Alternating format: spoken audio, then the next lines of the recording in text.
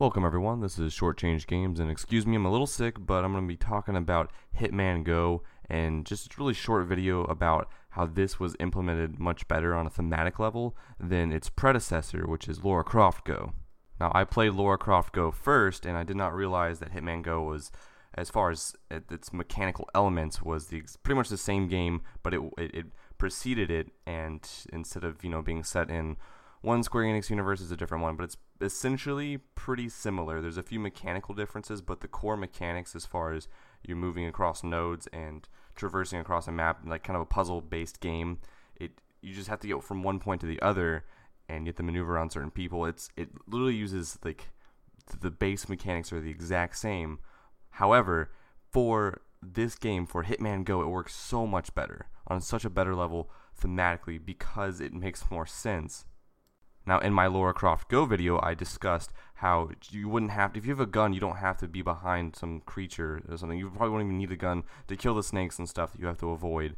Now, in Hitman, the whole point is you have to assassinate people. So, of course, you're going to want to avoid their line of sight. You're going to want to avoid being in front of them. You want to take them out from behind. And they introduce certain mechanics here that where you dress up. They really take a lot of the themes and elements from the actual game and translate it really well into a mobile experience. Unlike Tomb Raider, which you're just kind of going through shooting shit and you just want to get to the next piece, and they kind of sprinkle in the theme, but there's nothing really there.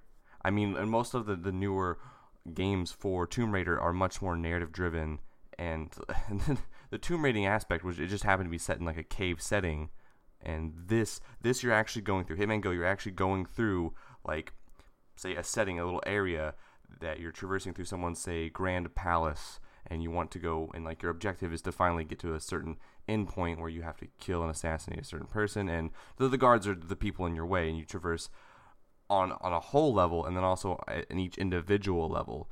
They also go out of their way to make it more of a board game experience, because your pieces on the board aren't animated. They move across the board as if someone's picking up and placing it, but the actual character itself doesn't have animations of it moving. So instead of it just having this weird path that you go on, like in Lara Croft Go, where you feel like you're a person, but you're now restricted to nodes, and it doesn't make any sense. You should have free movement, whereas in this, you're just kind of pieces on a board game, and so obviously, if someone were to pick it up and move it, through an actual path, it makes much more sense from a thematic standpoint.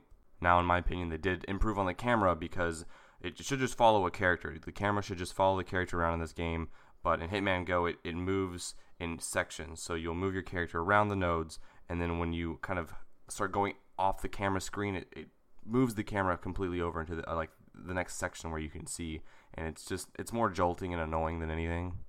Ultimately, I did stop playing though, because it felt too similar to Lara Croft Go. I had finished that whole game, even the extra DLC pieces, and I just was kind of burnt out on the idea of just the core mechanic itself didn't really appeal to me anymore. I wish I would have started out with Hitman Go, because it's implemented much better, and the aesthetic is much more beautiful, and the animations aren't silly, and the whole concept. And I have thought about picking up their next installment, which is their IP Deus Ex, and I've thought about it, but if it's the same general idea and core concept, I just want to pass. I mean, it was really cool.